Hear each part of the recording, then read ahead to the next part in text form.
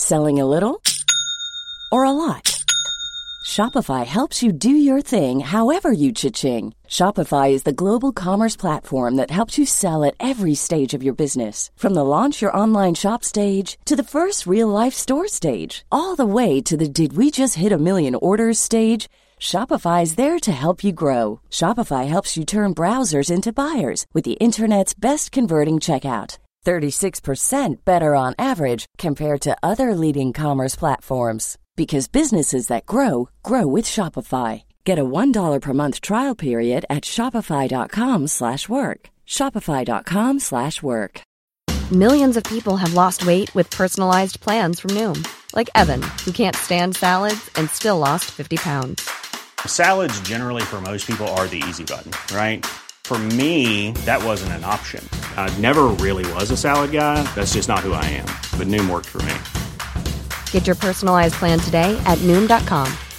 Real Noom user compensated to provide their story. In 4 weeks, the typical Noom user can expect to lose 1 to 2 pounds per week. Individual results may vary. This is Little Atoms, a radio show about ideas and culture. With me, Neil Denny. This week, author Lauren Groff on her latest short story collection, Florida.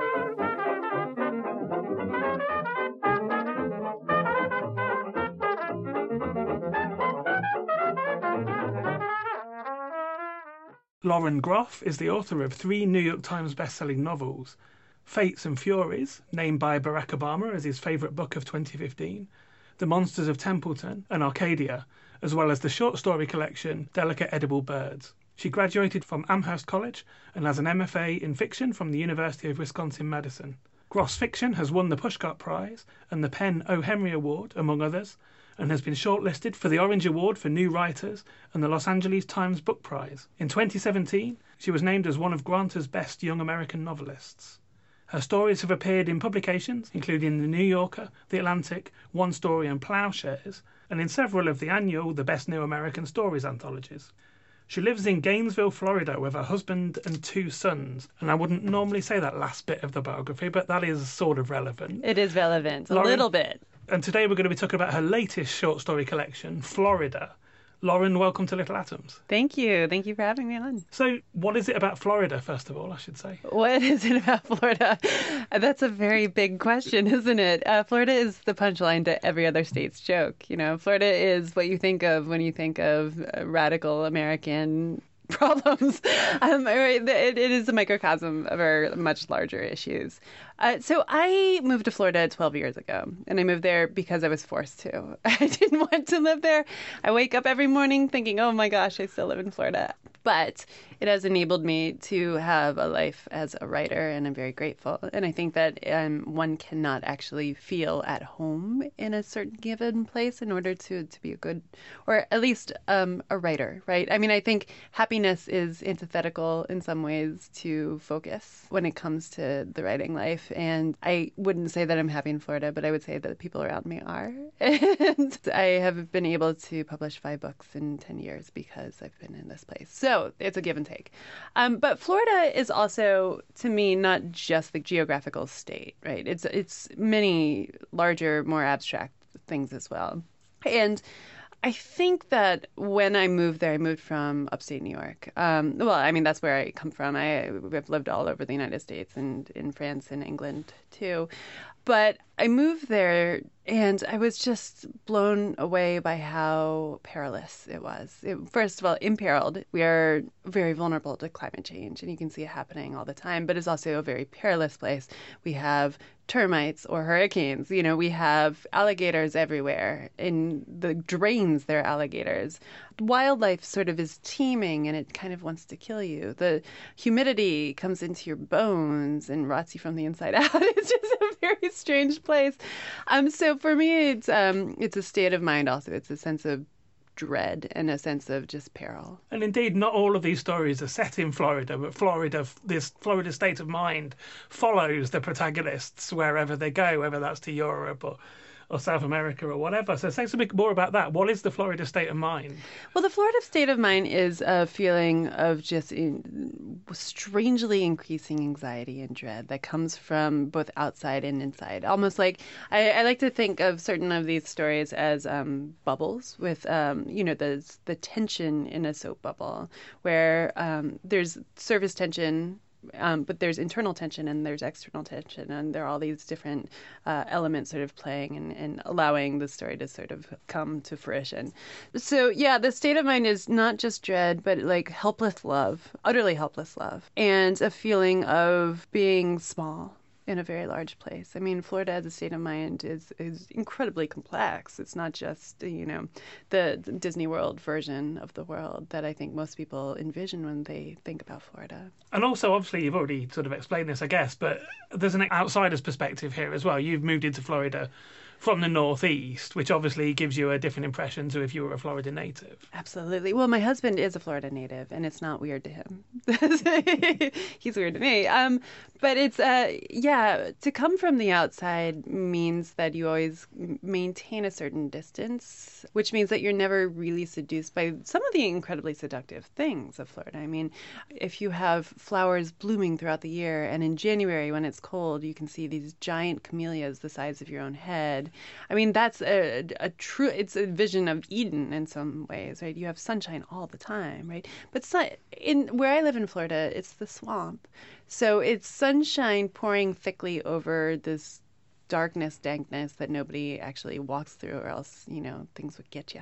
And, I mean, the idea of an Eden crops up throughout the stories, but it is a sort of Eden gone wrong. Yeah. I'd suggest, like a sort of weird Eden.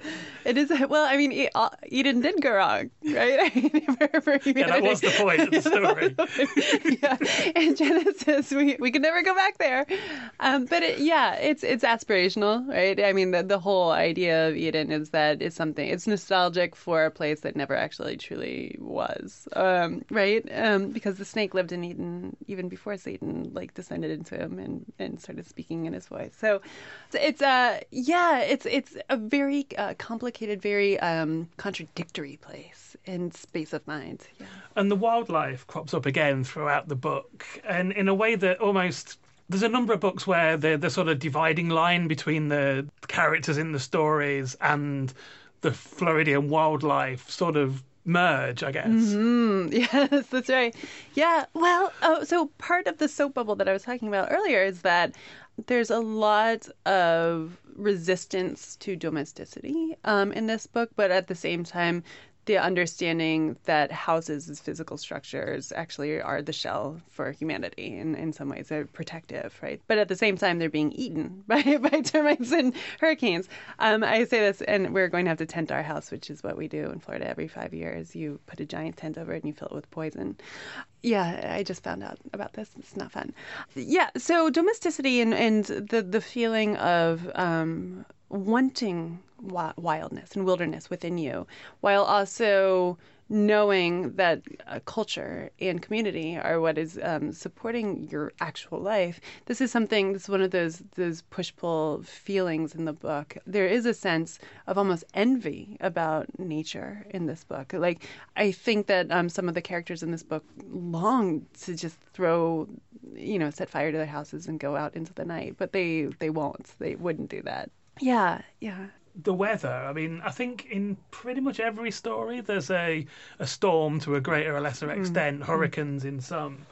What's it like to live through one of those? Yeah, I've never lived through a hurricane, actually. But I have lived through really large storms, almost hurricane storms. And we have a metal roof. And the sound is like God dancing on your head, basically. Right? It's so frightening that you do feel as though the things that protect you, your shell, have been unpeeled from your body, and you're just all raw and vulnerable. And it's horrific. Actually, you feel very close to being an animal. Yeah. Over what sort of time period were these stories written?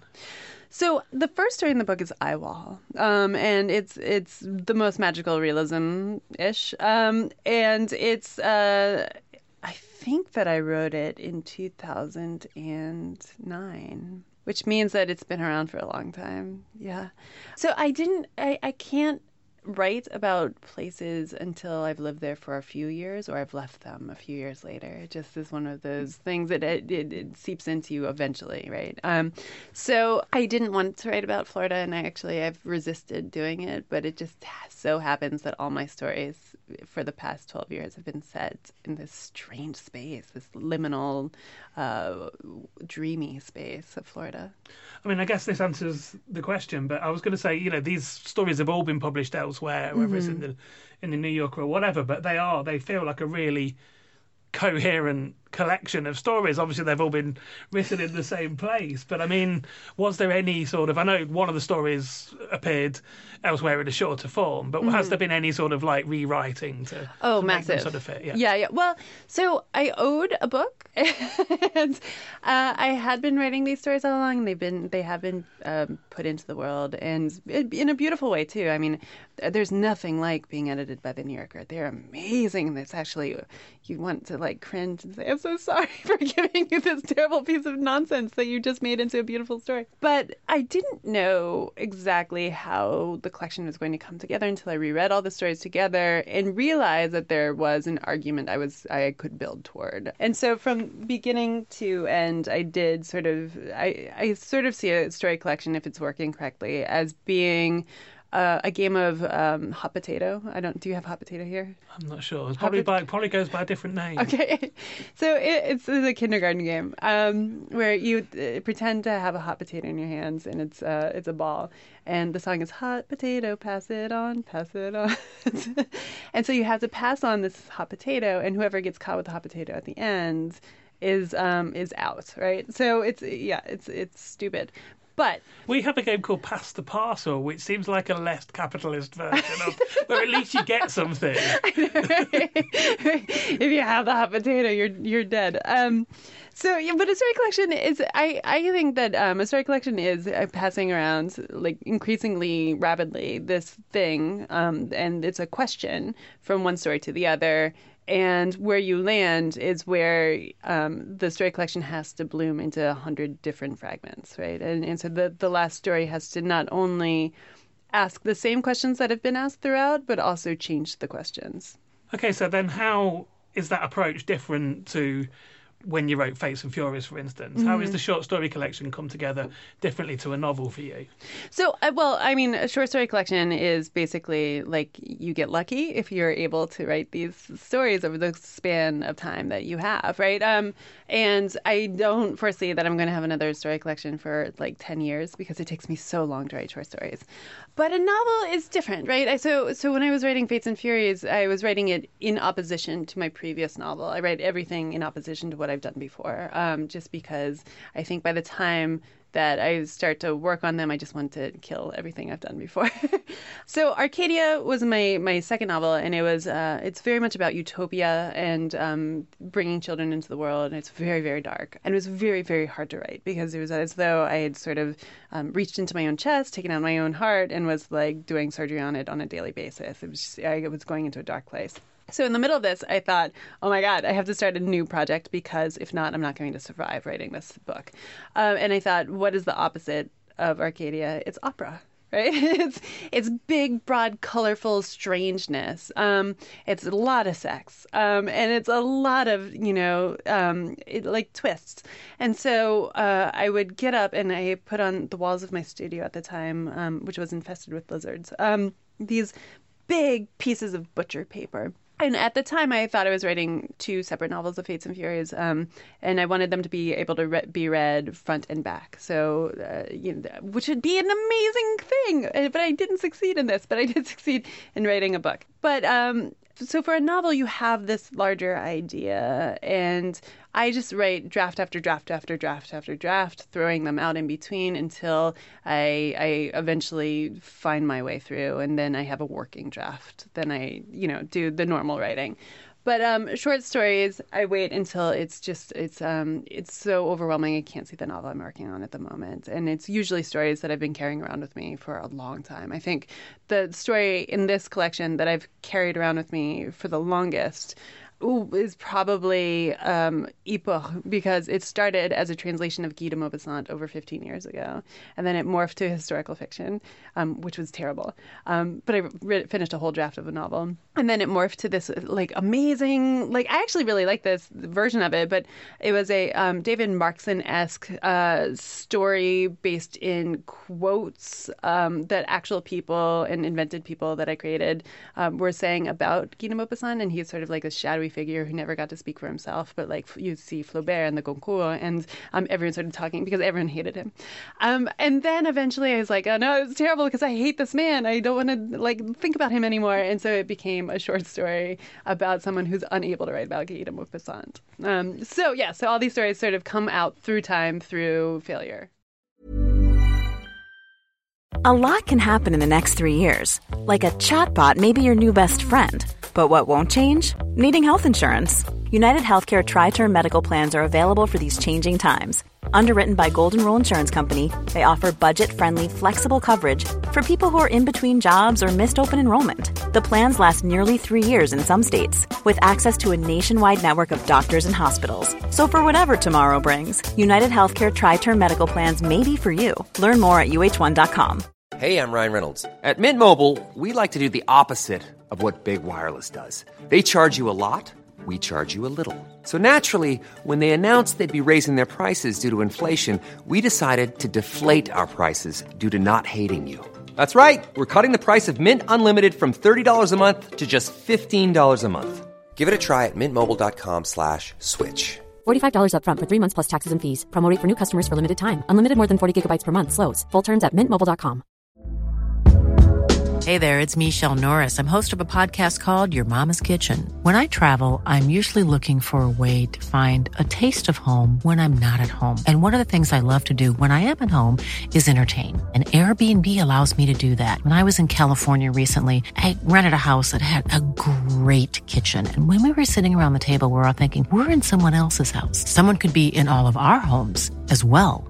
If you have a home, but you're not always at home, you have an Airbnb. Your home might be worth more than you think. Find out how much at airbnb.com/host.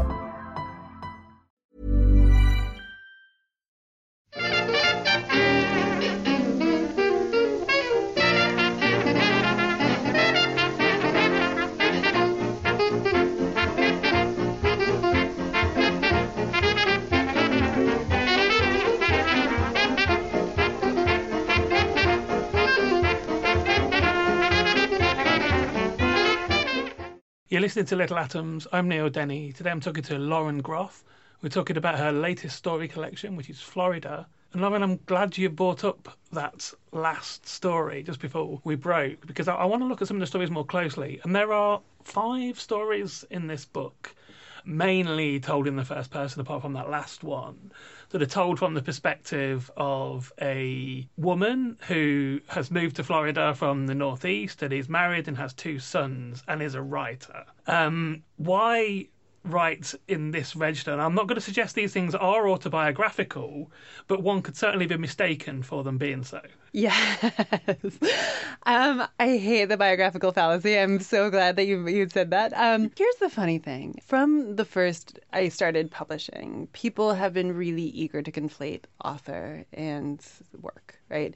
And I think it happens more with women than it does with men. I think that there is more of a sense of authority. It's the reader's fault, obviously, right? But when you see particularly a young woman, and I used to be young, a young woman writing, I think there's this knee-jerk reaction against her authority, which allows people to believe that the things she's writing about are her. So with my first novel, for instance, there was a hysterical pregnancy. And when I went on book tour, I was pregnant. And not once, but twice, someone stood up and asked me if I was sure I was actually pregnant. Right? This is a terrible thing. So from the beginning, I have been playing with this feeling of bringing the reader in and sort of playing around with the reader's expectations of conflation between author and subject, because I'm not going to be able to overcome this, right? This is just something that happens, especially when especially people who don't know me, look at my biography, see that, and then make assumptions. So I'm playing with people's assumptions. And in this particular case, I am a scholar of novels, but this is what I do for a living, right? I don't teach, I just read. And, I've been a fan of autofiction since it's St. Augustine. You know what I mean? Like, so I'm really interested in this, and it's a form that's old, very old, but people are doing it now more often. And I do like the way that it pretends to be more truthful than regular fiction. It's not actually more truthful, but it makes a pretense toward it. And I think that gives the writer more rope to lie. So I was really interested in pulling the reader, and there's always a dance. I think of a short story in particular, and a novel also, as a dance between writer and reader, where you're never ever going to fully know what the reader brings to a text, right? You can't fully steer that ship, which is the reason why Goodreads and Amazon are so killer. Mm-hmm. But what you can do is you can project a reader who's smarter than you, and or smarter than the writer, maybe not smarter than the book, because I think the book's always smarter than the writer. But you can project this reader, and you can do a dance with the reader. And it's a mutually agreed upon dance, but you, in certain ways, have tricks up your sleeve also, right? And one of the dances is this feeling of closeness and distance that you can spin the reader in. And I think autofiction is a way of spinning the reader really tightly in, like a tango. And it's interesting that you said that these are questions that are most likely put to women authors, because I was going to say, if you'd have given the character a son and a daughter, I wouldn't have even asked that question. Right. It wouldn't have been obviously a representation of yourself. But then you're saying that wouldn't have mattered anyway. That wouldn't have mattered anyway, because you're a different reader than most people are. Thank you. Right? I'm sure that was a compliment. It's definitely a compliment. Everyone's a different reader, but I can't tell you how many times I've gone to book clubs, and it's an honor to go to a book club. I mean, if they're all buying your book, that's a good thing. But to have people use the first or the second person when they're referring to the narrator, right? Like, why did you do this? And you're like, it's not me. But then again, there's so much beauty in it not being you. Yeah. It's just it's an explosion. It's a little bit controlled explosion. So I'll just get rid of all of those questions that say, what was it like when you fell off that stool? Or did you get trapped in that cabin by a panther? Oh, okay, I have to tell you something. I was just in Napa Valley, and I read that story out loud it was a great place to read it, because it's like deep in a mountain, this cave, like full of wine, carved out of a mountain. And I think people are already a little bit weirded out by the claustrophobia. But so I read this story about a mother falling off of a stool, like getting like a severe concussion. And I was at the bar afterwards, and some woman came up to me and started touching my head. She's like, I wanted to feel where you broke your head. And I said, no, that never happened to me, honey. This is fiction. Yeah. Okay, and again, bear in mind that this is not an autobiographical representation of you in those stories, but these stories have been written over quite a long period of time. So how does that character that you're represented in those 5 stories develop over that period, do you think? So there's an intentional sort of scope for this character. She has an arc. She has an arc. She does have an arc. So in the first story, we begin with her so anxious that she can't help yelling at her children. Not like, this is definitely not autobiographical. Right? And so right. And so she goes for a walk late in the night in this imperfectly safe neighborhood where she lives. And there are images, and you're going to have to read the story, but there are images in the story that sort of replicate and complicate throughout all of those 5 stories. And then at the end, the power structures have shifted, and she has undermined herself in a good, productive way, I believe. And the very last image is an image of shifting power. Okay. That first story has her walking through the neighbourhood, looking in people's windows. Of course, it's not revealed until slightly the fourth story, definitely the fifth story, that she is a writer. But of course, you know, as a writer, that is what you do. You observe people. Mm-hmm.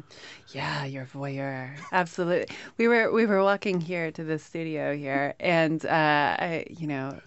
it's tourist season in London, and it's amazing to hear what people feel free to say out loud in public. It's incredible. And so I really wished I had my notebook out and was writing things down, because if you're a writer, you have to have this constant curiosity and interest in not only other people, but in the world at large. And in terms of, you know, you don't want a writer in the family. It's like having like an emotional assassin in the family in a lot of ways, because they're just going to be ruthless. They're going to steal, and they're going to kill you. It's a tragedy to have a writer in the family.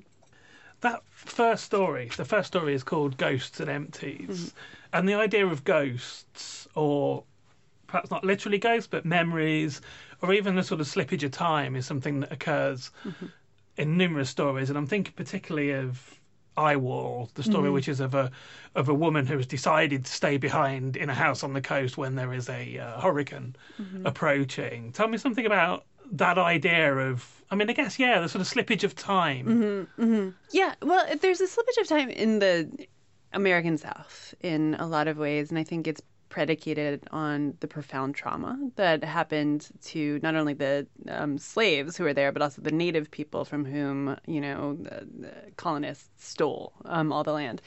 And there feels as though every place you go is haunted. Everything is, the sunshine's haunted, right? And you know, I see ghosts everywhere I go. In places that have probably had no one die in them, I see ghosts. Right? Like I am aware of ghosts all the time. And what for me a ghost is the memory of emotion, right? So strong emotion. And strong emotion in time is what's fiction is, right? It's strong emotion in time, in character, in words. It's almost sculpting something out of those elements. And so I was really profoundly interested in not only the Gothic elements of this haunting of the South or of Florida, but also the Gothic feeling of being a human beset by anxiety, which makes you afraid of the future, unable to handle the legacy of the past, and so also unable to inhabit the present, right? And in some ways, that is a very strong emanation of emotion that creates a ghostliness, I think. So I mean, it's just one of those many, many, many things that this book is really worried about. There are a lot of anxieties. Yeah. I just wanted to touch on a couple of the other stories. Sure. I don't feel that same narrator, seeing that we've been mainly talking about those, except Eyewall, of course. The story at the Round Earth's Imagined Corners, which I think is the only one that has a male main protagonist, a young boy, and the man called Jude. The story is named after a John Donne sonnet. Why? Yeah, at the Round Earth's Imagined Corners is Blow, Angels Blow. I love John Donne so much. You know, he's one of those poets that I go to on days when I just can't write. Or I can't write well. I mean, you can always write, but, you know, if you're writing 100 times, you're not really writing, right?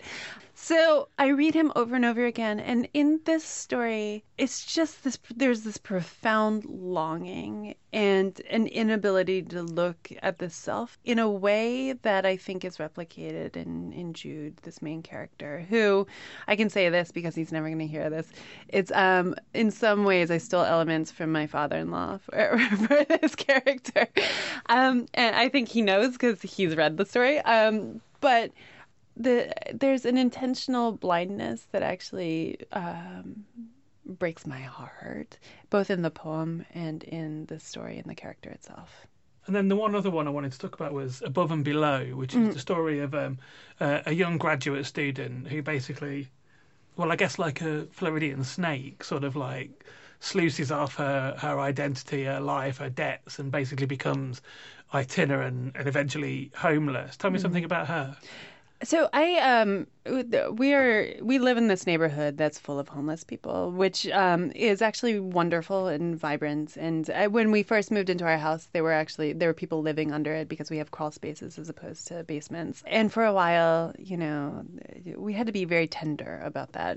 And if you live among people who possibly don't have the familial resources that my husband and I do, you start to see how close you are to them and how easily you can slip through the social fabric and how thin the social fabric is, and now it's getting more and more holes in it, and it just broke my heart, honestly, to see these incredible, smart, wonderful people, and how, because of bad luck, because of bad decisions, because of the tremendous cost of being alive in America, right?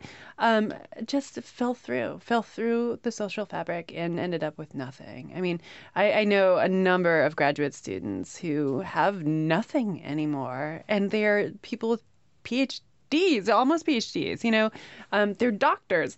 All it takes is a car crash in the U.S. In order to send you into the tailspin, or one visit to the emergency room. I mean, it's heartbreaking. So I started thinking about this character, and I just wanted to see what it would be like to become free of material goods and have a feeling of liberation while also losing everything.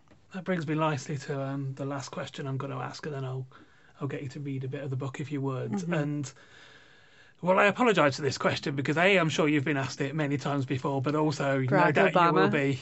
No doubt you will be again and again and again.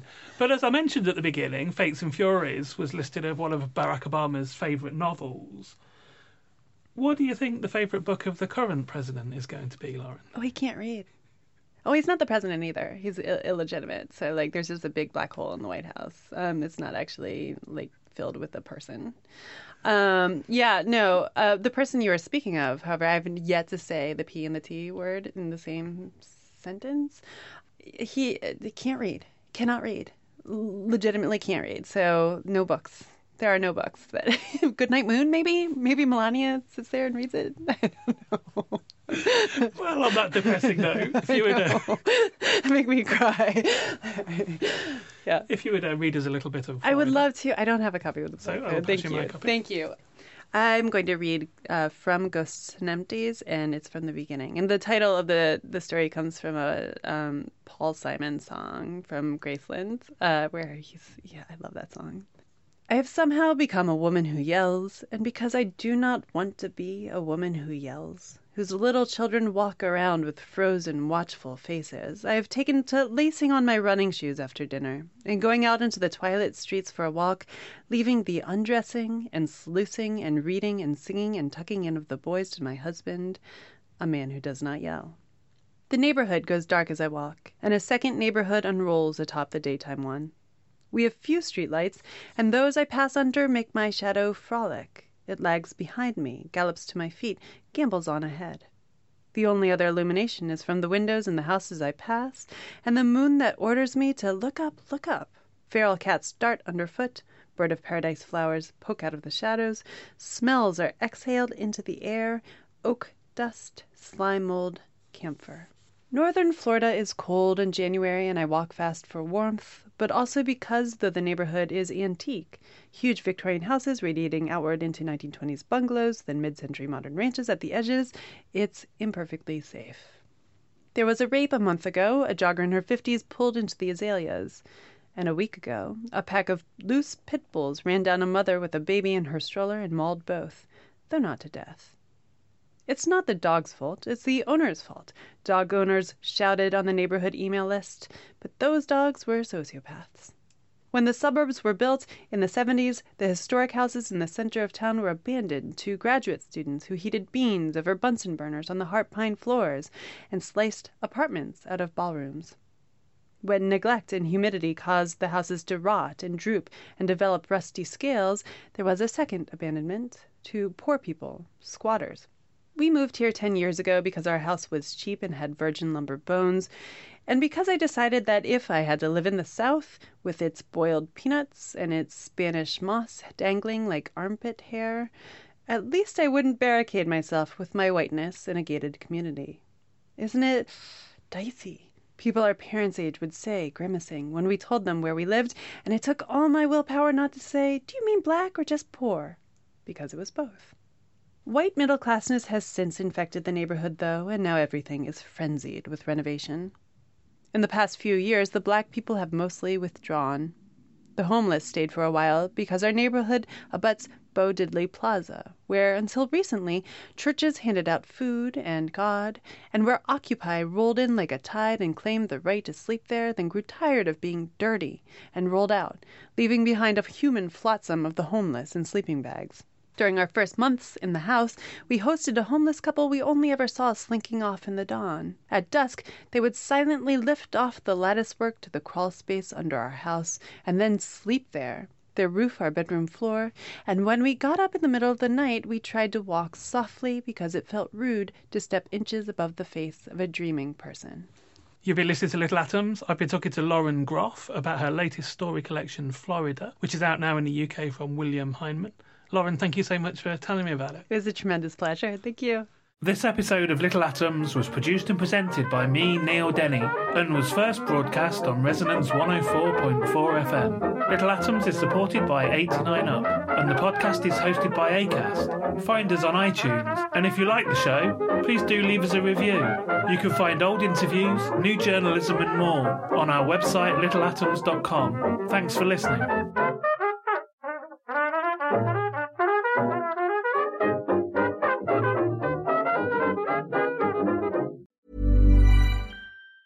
Mom deserves the best, and there's no better place to shop for Mother's Day than Whole Foods Market. They're your destination for unbeatable savings, from premium gifts to show-stopping flowers and irresistible desserts. Start by saving 33% with Prime on all body care and candles. Then get a 15-stem bunch of tulips for just $9.99 each with Prime. Round out Mom's menu with festive rosé, irresistible berry chantilly cake, and more special treats. Come celebrate Mother's Day at Whole Foods Market. Even when we're on a budget, we still deserve nice things.